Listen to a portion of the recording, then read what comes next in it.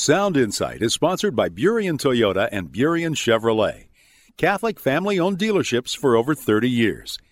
Information about new and pre-owned cars and the service center is available at BurienToyota.com and BurienChevrolet.com. Find new roads.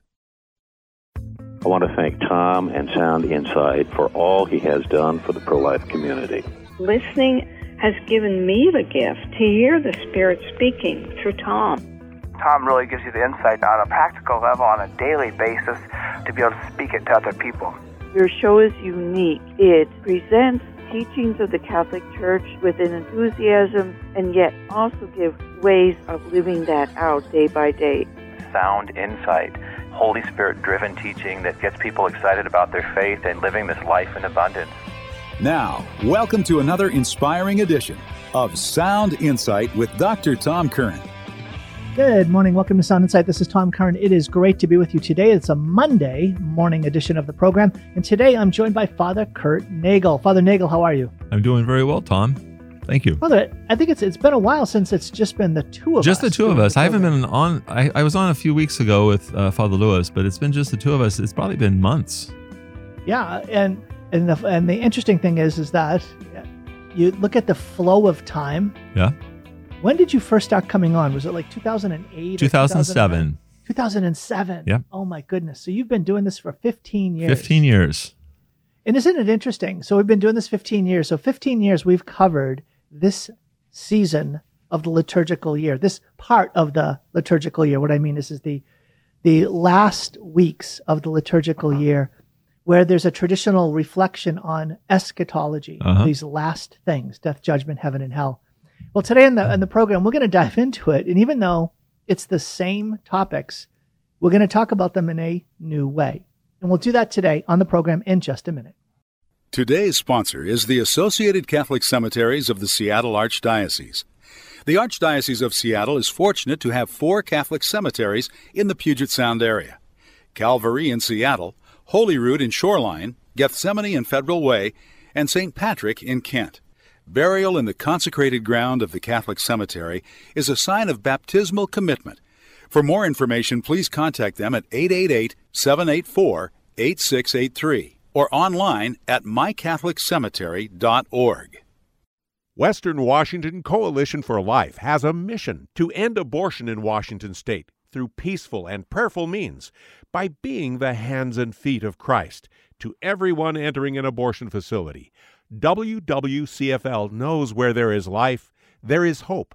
Engage at wwcfl.org or on Facebook at Western Washington Coalition for Life. Welcome back to the program. We're going to begin with a scripture reading and a prayer by Father Nagel. And in this time of the eschatology, I thought I would read Revelation 11 through 16. I saw the heavens opened, and there was a white horse. Its rider was called Faithful and True. He judges and wages war in righteousness. His eyes were like a fiery flame, and on his head were many diadems. He had a name inscribed that no one knows except himself. He wore a cloak that had been dipped in blood, and his name was called the Word of God. The armies of heaven followed him, mounted on white horses and wearing clean white linen. And out of his mouth came a sharp sword to strike the nations. He will rule them with an iron rod, and he himself will tread out in the winepress the wine of the fury and wrath of God the Almighty. He has a name written on his cloak and on his thigh, King of Kings and Lord of Lords. Gracious God, we do ask you, as we remember the end times, the 4 last things today, our King, Christ the King, that we might be worthy followers and that we might stand ready to meet him and to join him. So we ask all these prayers through Christ our Lord. Father, Son, the Holy Spirit. Amen. Thank you so much, Father Nagel. Father Nagel, this program is airing on Monday following the Feast of Christ the King.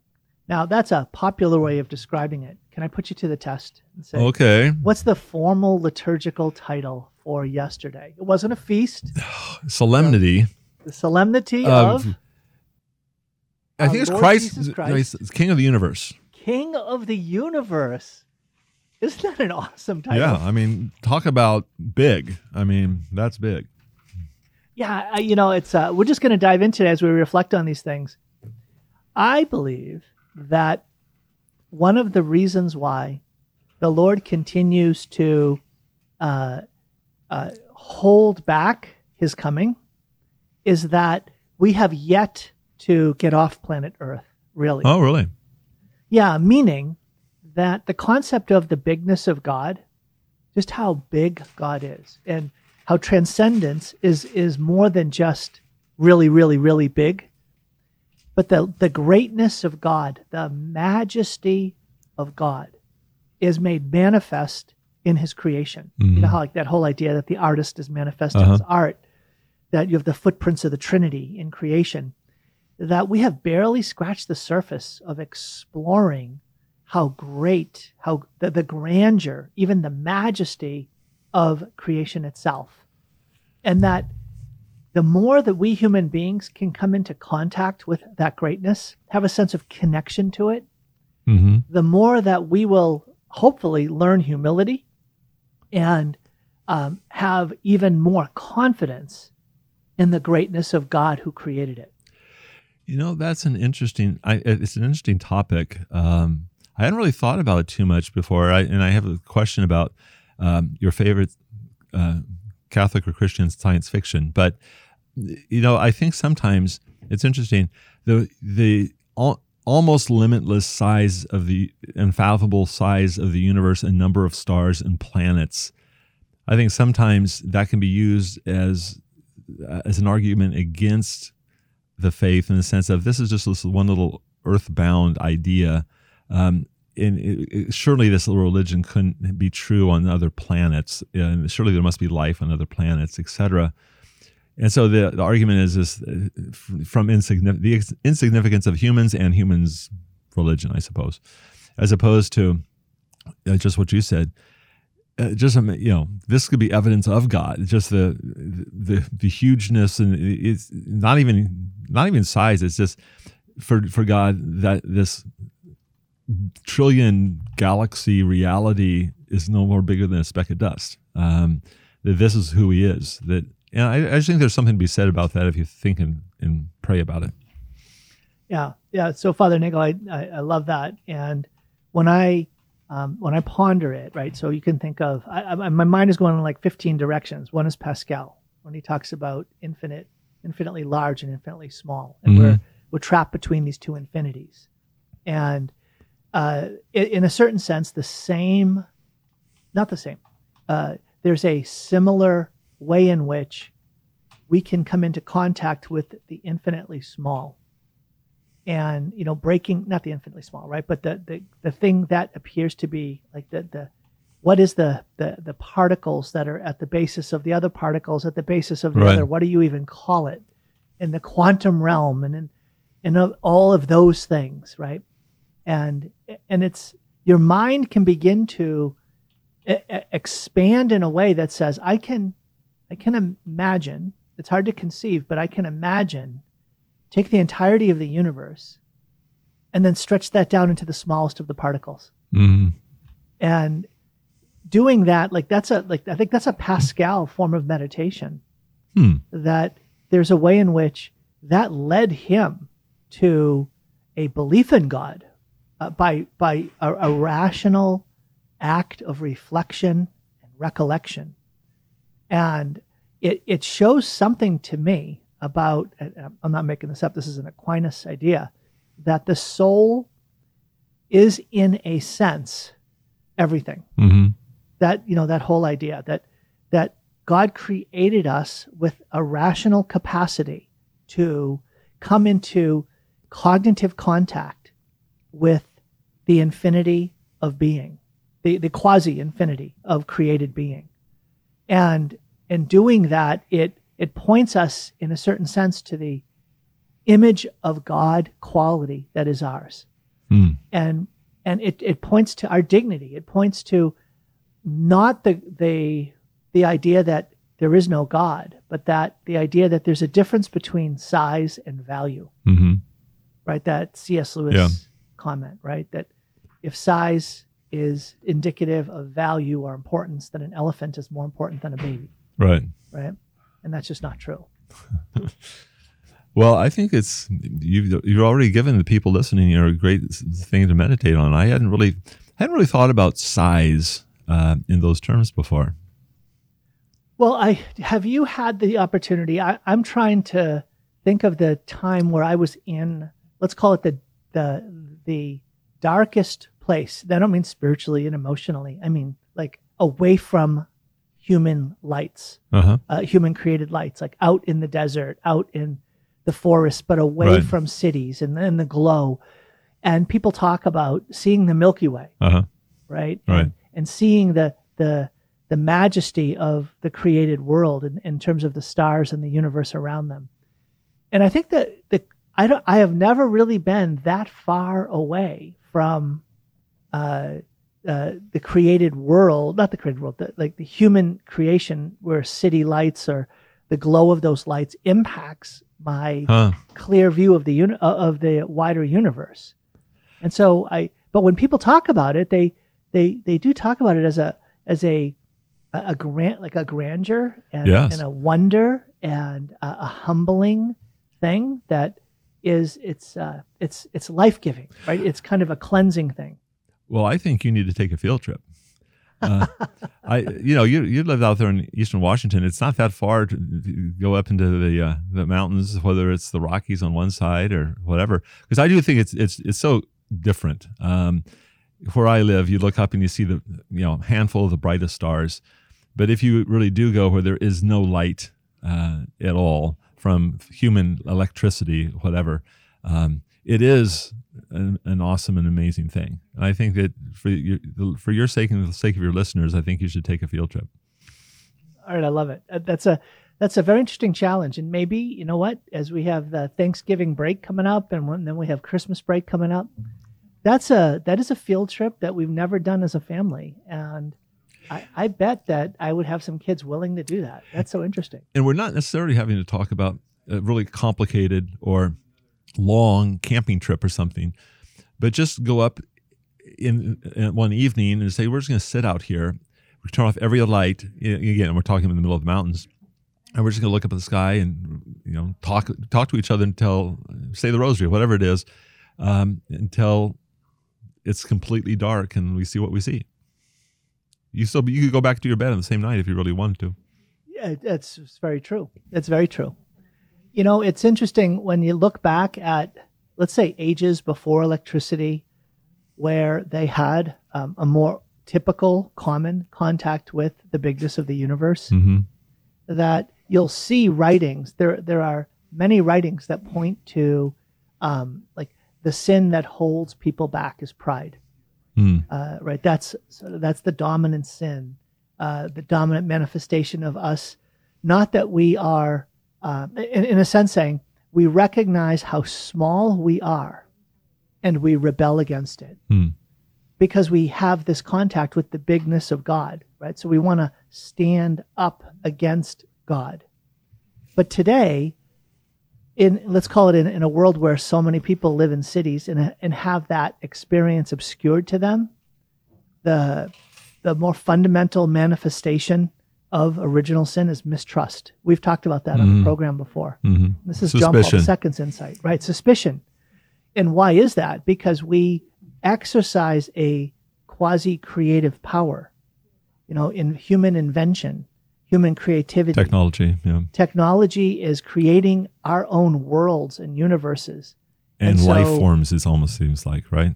There you go, right? Cloning. We are, you can be like gods.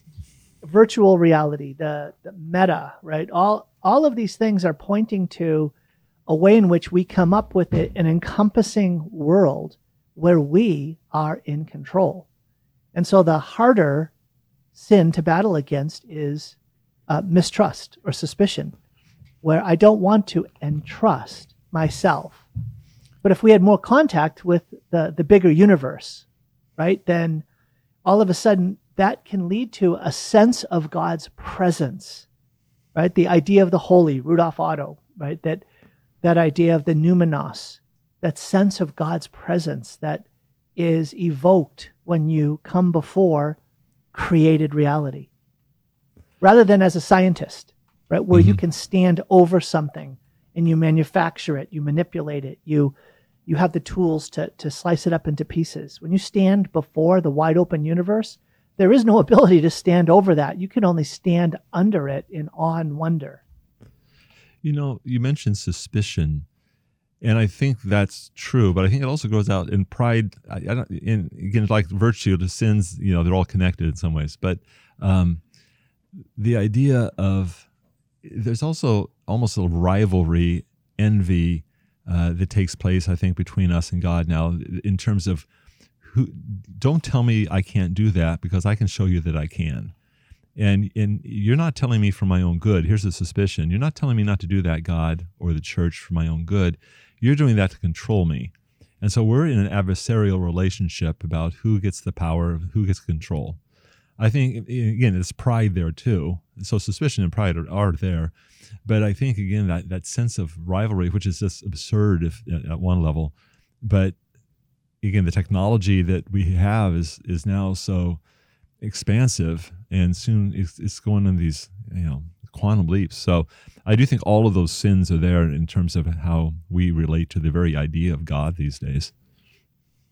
Yeah, that's Father Nagel today talking with me. This is Tom Curran on a Monday edition of Sound Insight, and we've launched into the deep, into the depths, because of the feast day of yesterday, the solemnity of our Lord Jesus Christ, King of the universe. Father Nagel, we'll take a break, and when we come back, I want to talk with you about things that are more grounded. We're going to land this spaceship here. We're going to land the ship, and we're going to get grounded and talk about the kingship of Christ in our own lives, especially in those places and situations where it feels like there's anything but the lordship, the idea of the Lord being master over the circumstances of our lives. So we'll talk about that in a minute on Sound Insight.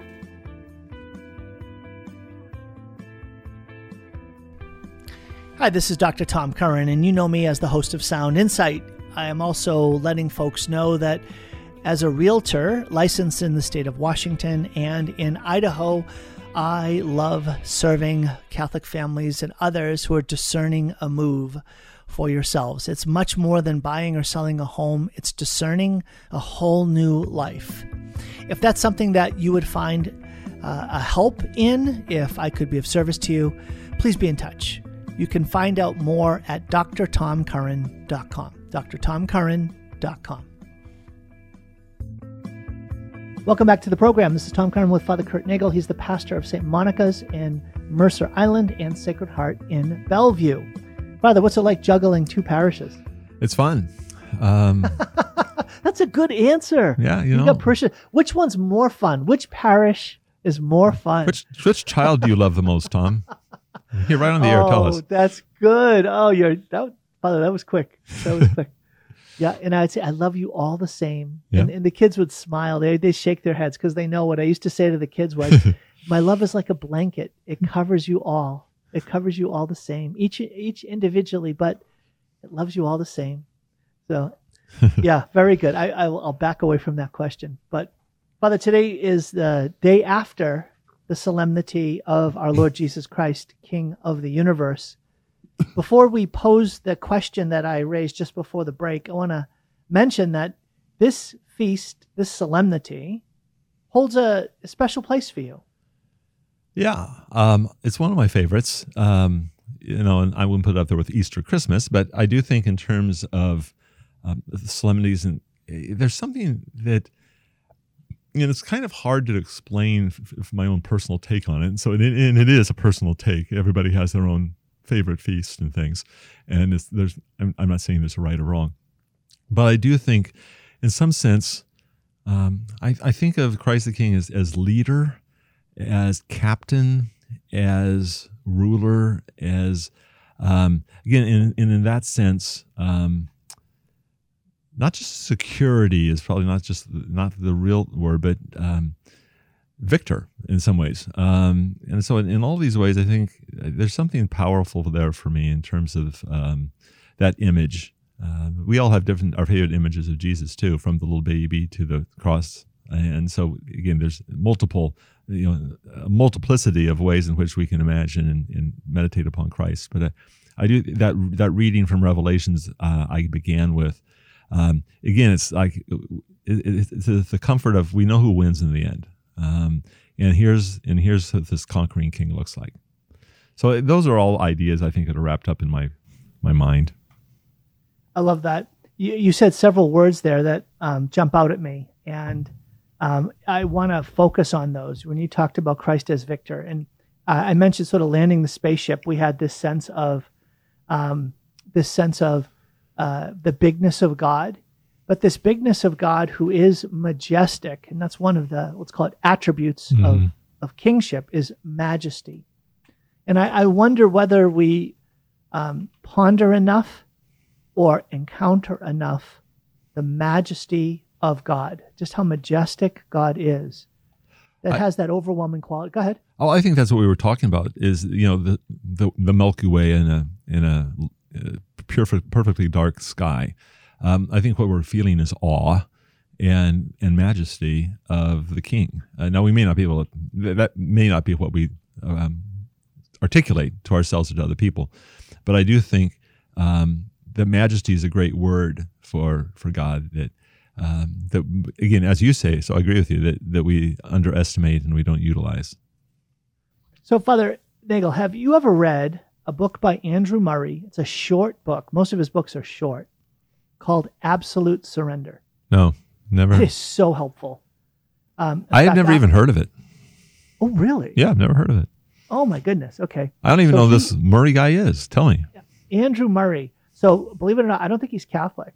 But he has a number of these short books that are essays. I'll look them up during the next break to give more details so I don't make a mistake. But he has written a number of these books about the spiritual life. But the one that impacted me the most, the one that I remember, is a book called Absolute Surrender. And it's rooted in the concept of the majesty of Christ, who is King and Lord. Mm-hmm. And he says something like in the very first pages that of this book, he says, God expects your surrender, your absolute surrender. He expects it. And then the second point in the book is that God accomplishes your surrender. And when I read that very short meditation on God accomplishing my surrender, it changed my whole life. It literally changed my spiritual life. Wow. Because I think that I had focused, for the most part, on the idea of surrendering to God, my Father, in a sort of St. Charles de Foucauld way, right? Father, I abandon myself into your hands. And what Murray brings out is that when a soul who has real awareness says, Father, I surrender and abandon myself completely into your hands, that soul is also aware of that voice, maybe quieter, that is within that says, no, I don't. Mm-hmm. I resist the surrender. I rebel against the surrender. I reject the idea of surrender. I must maintain control. I refuse to surrender. And so that awareness that there is a dimension of our lives that when we surrender ourselves to God, one of the things we can complement that with is the prayer, and Lord, please bring about my surrender, because I'm a rebel. There's a part of me that rebels against what I just said. So come as the conquering King and conquer in me all that resists you. You've probably heard me say that before on the program, Father. And that's one of the key sources where it came from, was this Andrew Murray book on absolute surrender. And how well it goes back to the fall and what happens, as that's presented in Genesis 3, it is all about rebellion, and I refuse to surrender my will to you, Lord. I'm not going to obey this rule. I can be God. So you get into the central the central, as you say, the changing your life. It's the central. Who's in control of my life? Is it God or is it me? So yes, that's like the central aspect. It sounds like an interesting book. Like I said, I have not heard of it, so maybe that needs to be on my reading list. Nice. That would be. How about this? How about I give it to you as a gift? Oh, sure. Christmas is coming up. There we go. So you can surrender and allow me to get you that. I am. I just did. I completely surrendered to any gifts you want to give me that are nice.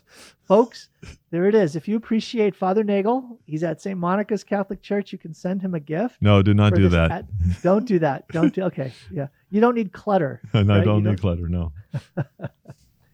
So, Father Nagel, that idea of Christ coming as King to our lives, it is something that for me is so very important because of the many times in our lives and the many situations we face where God does not seem to be reigning as King, where what seems to reign is chaos, brokenness, out of controlness, or even demonic influence and bondage.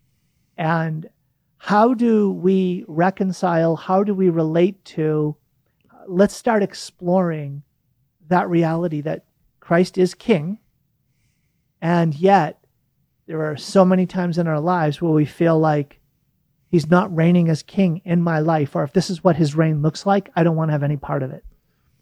Or the world as a whole, as you say. There's chaos in my life, but it seems like also there's chaos in the world. Yeah, thank you. Very good. So what are your thoughts about helping folks who are listening today relate this cry of the heart that we as a church made, acknowledging Christ as King of the universe, and yet, Lord, I'm happy you're King of the whole universe, but I just need you to be the King of this, like this home right here, this relationship right here, this wayward son, daughter, grandchild, this spouse, this economic situation. What are your thoughts or reflections or recommendations for folks who are battling to see Christ's kingship at work in circumstances like that? I think, first off, I think it should be said, we mentioned at some point, that this is a very modern feast. I think that when people hear it, that's very medieval. It's Christ the King. They had lots of kings back then, and so this must have date back to the 11th century or something. But it's from 1925 in Pius XI, and it was the midst of chaos.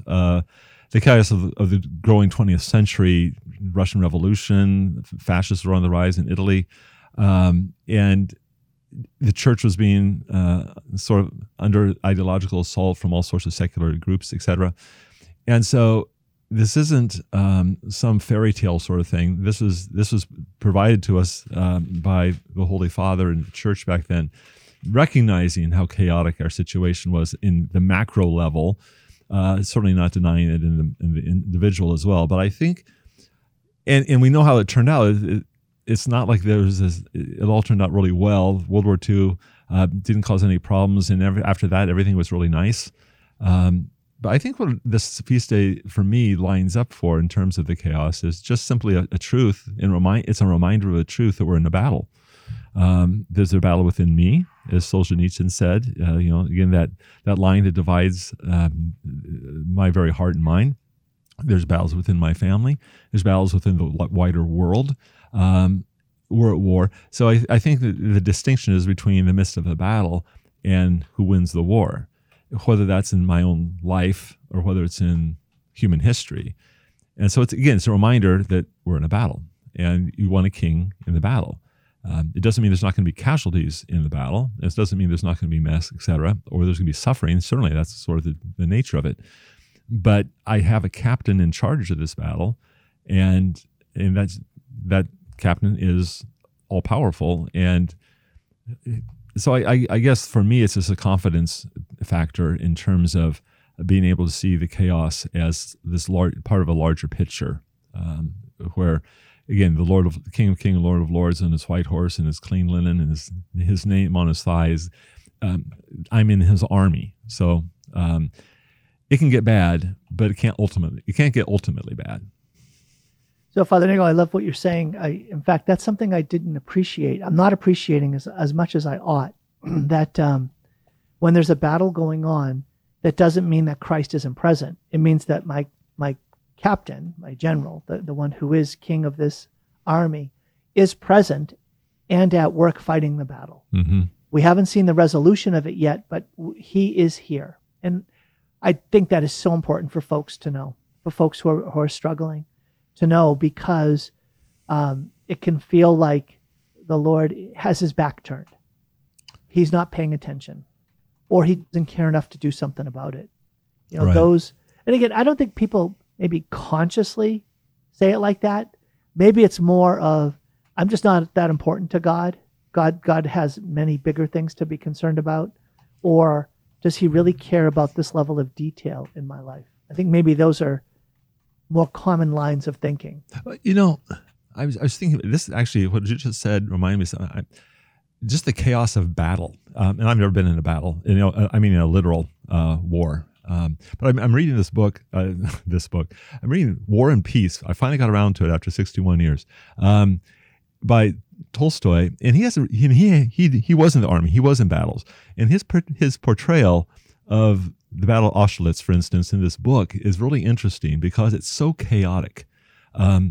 So he's not writing about these, military maneuvers or great heroism, etc. He's just talking about just the chaos that these characters go through in this smoke-filled, fog-filled sort of mess that is a battle. And so I thought of that just as you were talking about the people's questioning of how this could be.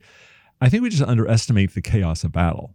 And that, I guess, is what I would try to, it may not be reassuring, I don't know, but to say the fact that it's all chaotic and you don't even know quite where you're at, or you don't even know what the order is right now because it's been a while and I'm kind of confused. I would say that's pretty typical of a soldier in battle. And it doesn't mean that there isn't a general leading this, and it doesn't mean we're not going to win. It doesn't mean any of that. It just means that's what the reality is in my life right now. And so I just have to do my duty before me, whatever's happening before me, do my best. And again, there's a matter of faith there in my general saying, he knows better than I do, and I just have to fight this place right here. So there's a principle of Catholic theology as it applies to the spiritual life or our life of faith as disciples, that the Lord only permits evil because he can bring good from it, that he is not powerless in front of evil, but he has the capacity to redeem. Where God's will is done, or God will do something greater. Mm-hmm. And could you talk a bit about that for folks who are in the midst of experiencing something that is just frankly an evil as they have experienced it? And I before say, and it is, there's evil. So I wouldn't deny the working of evil and the power of evil in our lives, whether that's demonic and et cetera. But you're right, God can still bring good out of that, and does. As long as we are, again, trying to stretch this metaphor a little bit, but following orders, so to speak, as long as we're faithful, if we're obedient to his law, his will, the best we know, the best that we can understand his orders, we can't lose because we're a piece of the winning picture. So I guess for me, the struggle would be, do I stay faithful? Do I run away? Do I drop my arms? Do I surrender to the enemy? Or do I simply stay and fight in the midst of my pain and suffering, which is real? That's where the evil's real. But I'm on the winning side. I just have to stay faithful to this. And the victory may not be in this time or this particular place, but in the real big picture of where the war is, again, between heaven and hell, the battle's going to be won. So that would be just because I think sometimes we lose the sense of meaning or hope in the midst of the suffering and the chaos. And I think that context of the king in the battle, it just helps us to say, I can stand my ground. I don't know exactly why I'm right here, right now, facing this, but my faith tells me this big picture I just laid out. So, Father Nagel, you brought something up that it actually is mapped out in my life with Carrie and our kids, when I think about the evil that intruded or invaded the lives of my kids, especially when they reached their teen years, and especially one of my kids, it introduced into our marriage and our lives a deep suffering, what therapists call secondary trauma. But there was trauma in the life of one of my daughters, and that trauma led to a secondary trauma in my own family's life. It stretched, it cracked, it put pressure and stress and anxiety, desperation into Carrie and my parenting, trying to figure out how do we navigate this. And we were just, we were at the end of our own thinking and resources. And the things that we were doing were not working. And it was so painful and difficult.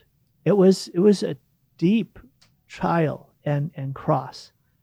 And yet, going through what we went through, just desperately turning to God and crying out for Him to come and be Lord and be Savior of this whole circumstance and situation, was what led to so many breakthroughs in Carrie and my married life, the way that we looked at parenting, the way that we looked at other parents, the way that we parented our existing kids.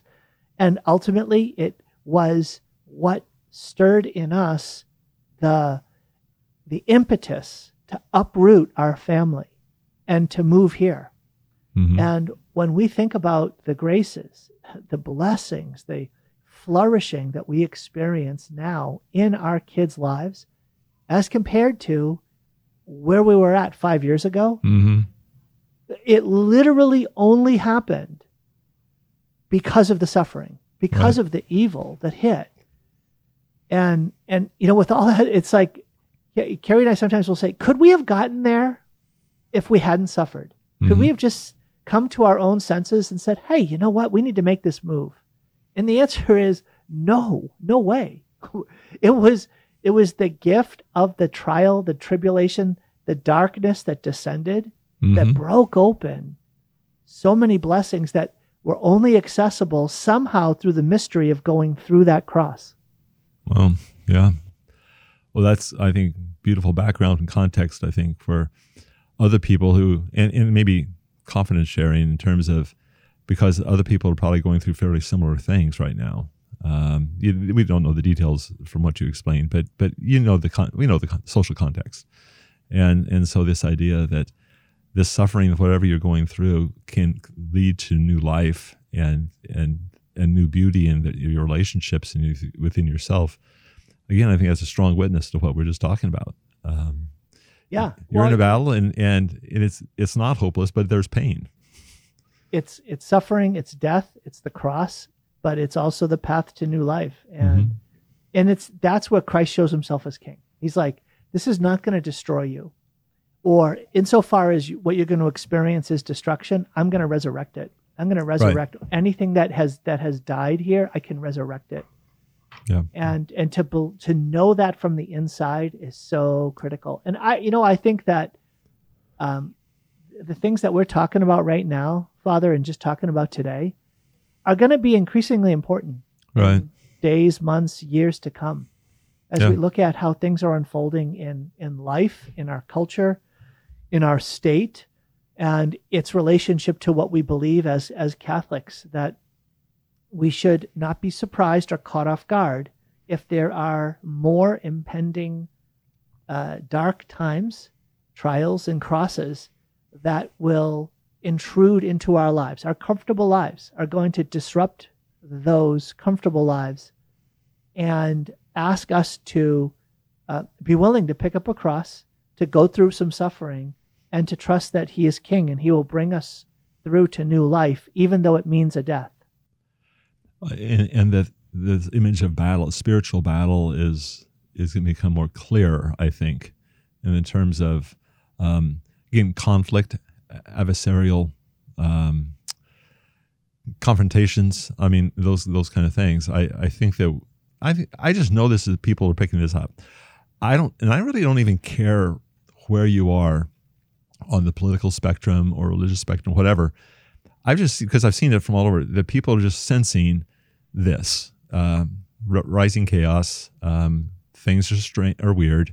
They articulate different ways, but what you're talking about, this sort of this primordial conflict is there, and we have different. Again, if you looked at everybody in the state of Washington or the country, you have different explanations for it, et cetera, that may not match mine. But the fact of the battle seems pretty widespread. That registers with people.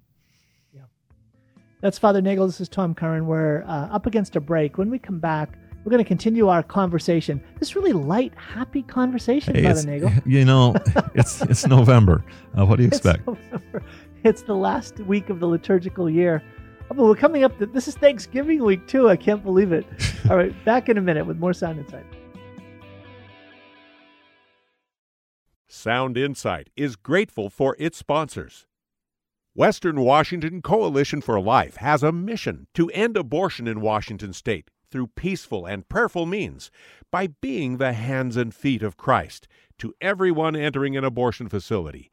WWCFL knows where there is life, there is hope. Engage at wwcfl.org or on Facebook at Western Washington Coalition for Life. Today's sponsor is the Associated Catholic Cemeteries of the Seattle Archdiocese.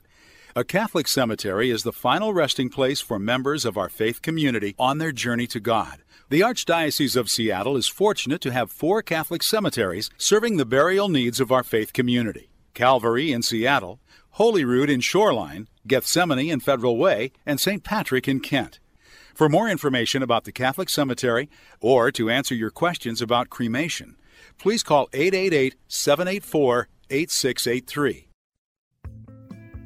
Welcome back to the program. It is great to be with you today. It's great to be with Father Nagel. If you enjoy these programs, I encourage you to go to mycatholicfaith.org. You can listen to this program again. It's a podcast.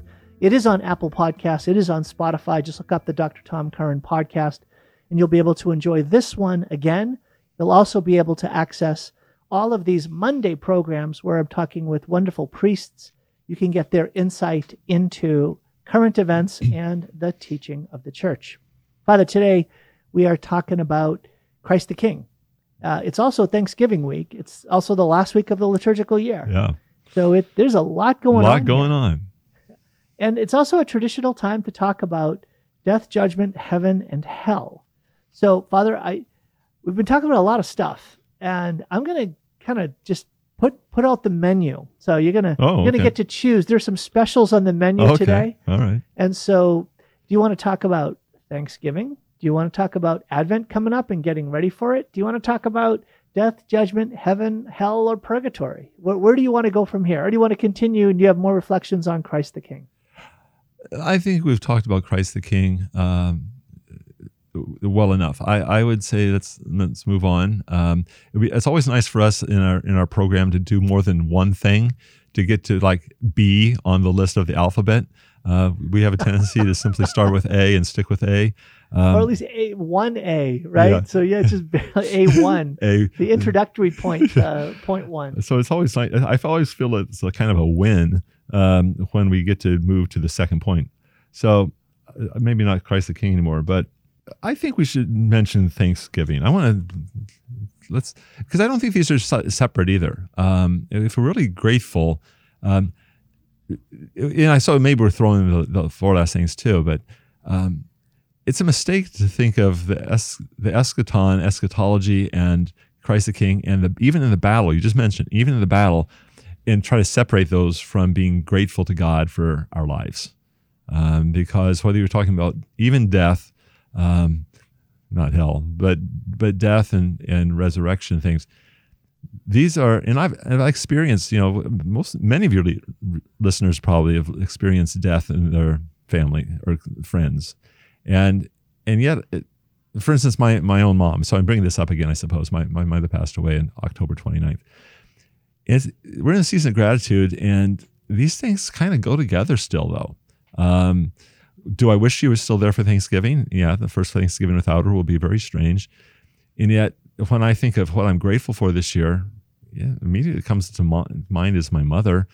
And even her passing makes me in some ways more grateful. So again, I think we can go to gratitude and thanksgiving and just acknowledge that as part of this program without leaving behind the battle of suffering in this world that we might, through the Paschal mystery, experience resurrection in the new world to come. The ultimate reason for gratitude. Nice. So, Father, you're a historian, and so you appreciate, I think, some of the details around the history of Thanksgiving in the United States. Is there anything that jumps out at you about this history in terms of its like embracing by presidents? Or, it's unfolding.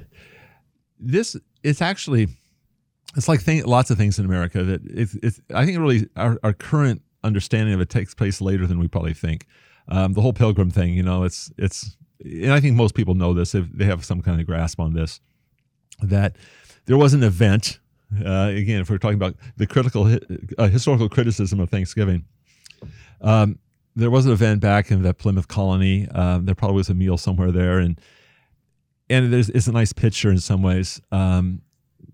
Abraham Lincoln has its own part. Late 1800s, it starts to kick off. I honestly think that as we have it, it's early-ish to mid 20th century that it really takes on the all the trappings and the picture that we have of it, and I think that's okay. It's perfectly okay. But it's not a 250-year-old tradition, really, at least as we have it.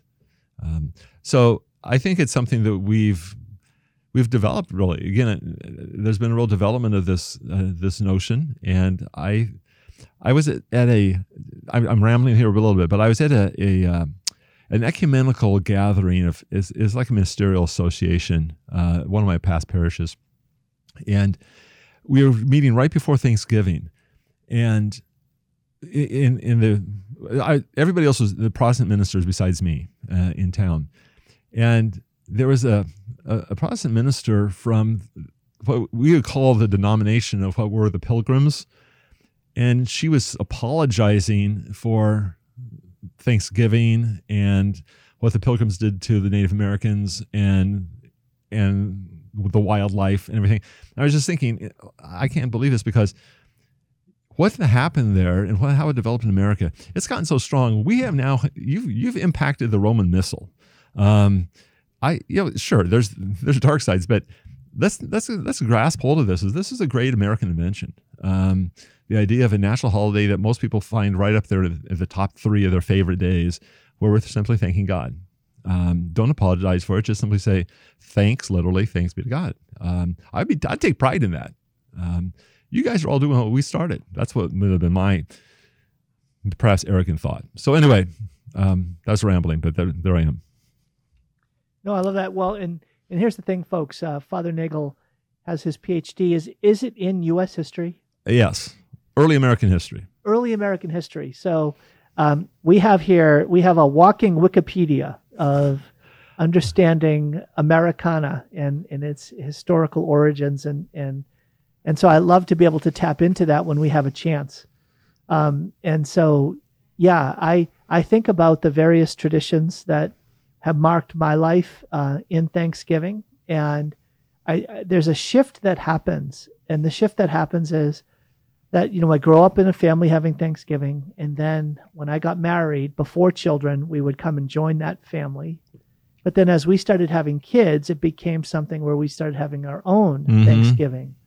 So there's this sort of transition between the generations. And now we have our own Thanksgiving with our own kids. And we barely even contact or have any physical contact because of the distance that exists. And it's a really interesting thing to understand the flow of time in relationship to days like this. Yes, it's like the generational tides coming in and out. And someday, before too long, your kids are going to have their own family. I mean, they're going to have their own Thanksgiving dinners, and you're going to be invited to one or two of them, and you're going to do a little round robin probably. Yeah, the kids are not all going to come to us anymore. Nope. And then the grandkids are going to say, do we have to go hang out at grandfather's house again? Right? He tells us horrible jokes. I know, really. But he always says these weird things, and he always wants us to pray and talk about Jesus. What is that all about? Grandma's a lot more fun, right? Yeah. Well, we're up against a break, Father. I appreciate that. I actually am hungry now that you're talking like this. It's not too long. Early. Turkey is not too long away. I know. I love it. All right, we'll be back in a minute with more Sound Insight. Sound Insight is grateful for its sponsors. Western Washington Coalition for Life has a mission to end abortion in Washington state through peaceful and prayerful means by being the hands and feet of Christ to everyone entering an abortion facility. WWCFL knows where there is life, there is hope. Engage at wwcfl.org or on Facebook at Western Washington Coalition for Life. Are you helping to coordinate or promote a faith-filled event for a nonprofit ministry or organization in the Pacific Northwest? Let Sacred Heart Radio help you spread the word. Event promotion on Sacred Heart Radio is a great way to reach thousands of Catholics in the Northwest with information about local upcoming events. If you are interested in highlighting your event on Sound Insight with Dr. Tom Curran, call Sacred Heart Radio at 800-949-1050 or email info@sacredheartradio.org. Today's sponsor is the Associated Catholic Cemeteries of the Seattle Archdiocese. The Archdiocese of Seattle is fortunate to have 4 Catholic cemeteries in the Puget Sound area serving the burial needs of our faith community. Calvary in Seattle, Holyrood in Shoreline, Gethsemane in Federal Way, and St. Patrick in Kent. Burial in a Catholic cemetery allows you to share your Catholic faith with future generations of your family. For more information, please contact the Association of Catholic Cemeteries at mycatholiccemetery.org. Welcome back to the program. This is Tom Curran with Father Nagel, and we're reflecting on, we've got through 2 topics now. Yeah, are we getting number 3? We can make number 3 maybe, or do you want to? We have 7 minutes to get through a third topic here. Why don't we talk about the 4 last things? All right. Since we have that counts for 4, right? So that'll be 6. Yeah, if we can. Well, Taz in Purgatory, we'll get through 5. Okay. So, all right, Father, where do you want to begin? Death. Well, if we want to start with death, judgment, heaven, hell, and purgatory. November is a month where we remember All Souls. Right. I think that's a good way to end November. Okay. So, where do you want to? What do you want to start with? Well, dying in Christ. Nice. So, dying in Christ, and you refer to the Catechism. We have the Catechism here, folks. And so dying in Christ Jesus, there's some powerful paragraphs in the Catechism. If you have a Catechism of the Catholic Church, I do encourage you to get one, the green covered one. Paragraphs 1005 to 1009 have some powerful insights into the reality of death and then of the meaning of death, beginning at 1010 and on. And so, Father, do you want me to read a particular paragraph that you can reflect on? Whichever one you want to start with. Okay. I'd like to, what I would like to do is start with 1009, which is that death is transformed by Christ, that Jesus, the Son of God, also himself suffered the death that is part of the human condition. Yet despite his anguish as he faced death, he accepted it as an act of complete and free submission to his Father's will. The obedience of Jesus has transformed the curse of death into a blessing. So I think for me that last word is the key, because I think that like a Stoic or other people can transform death into something that doesn't frighten or they're at peace with or something like that. But the idea that that's good comes from this, right? Yeah, yes, exactly. Resignation is possible without faith, but I think that this is I would say like the key of conversion of Christianity in the first centuries, always the idea that it does transform death, which is the key to human life, whether we are consciously or subconsciously aware of that. The fact that we're going to die is that's so central. And so if we have the answer to that, and we have the transformation that this, what we're all afraid of, is actually going to be a blessing, it's a doorway into something infinitely good. That's good news. I mean, it's the best news you can imagine.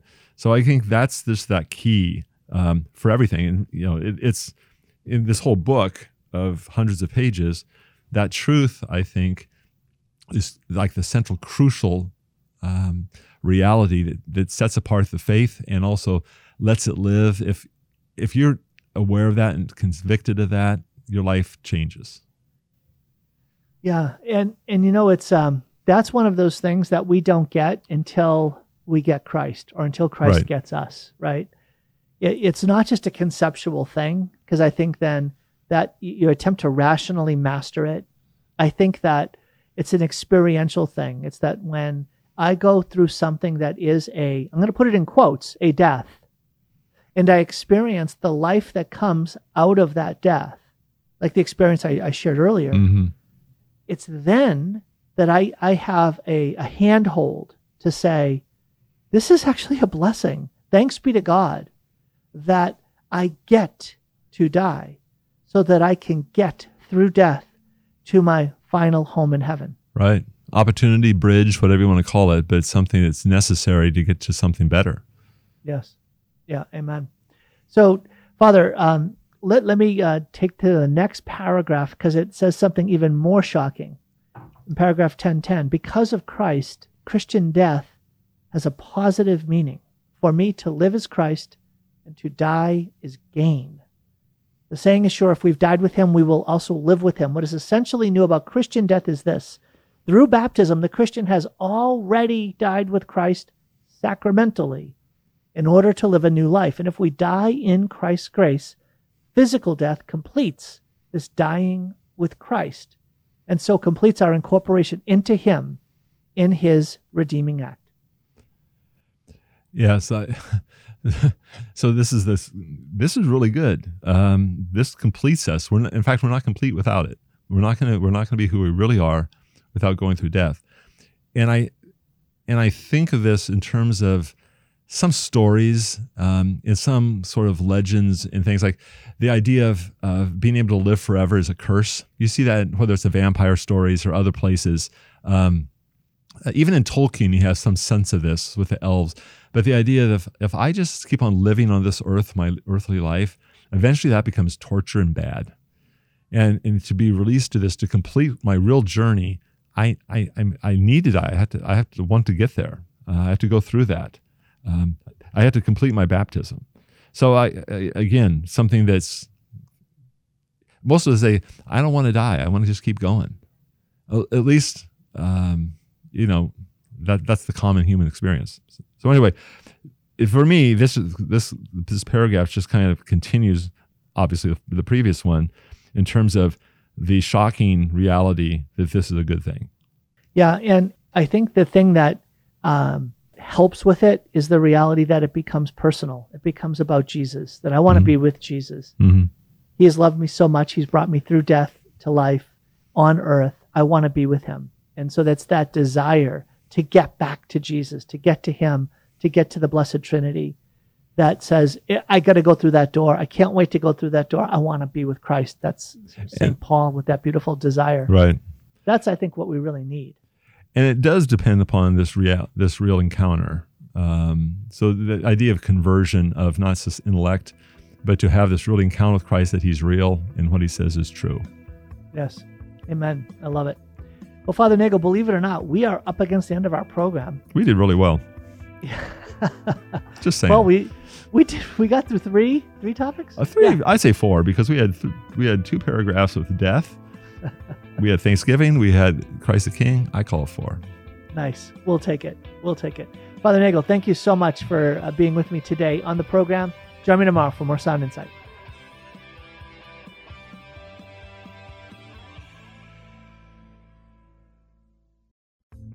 Sound Insight's primary sponsors are Burien Chevrolet and Burien Toyota. We'd like to thank Catholic business owner Dean Anderson for supporting Sound Insight. Burien Chevrolet and Burien Toyota are located off 1st Avenue South in downtown Burien, and all inventory of new and pre-owned vehicles are featured online at BurienToyota.com and BurienChevrolet.com.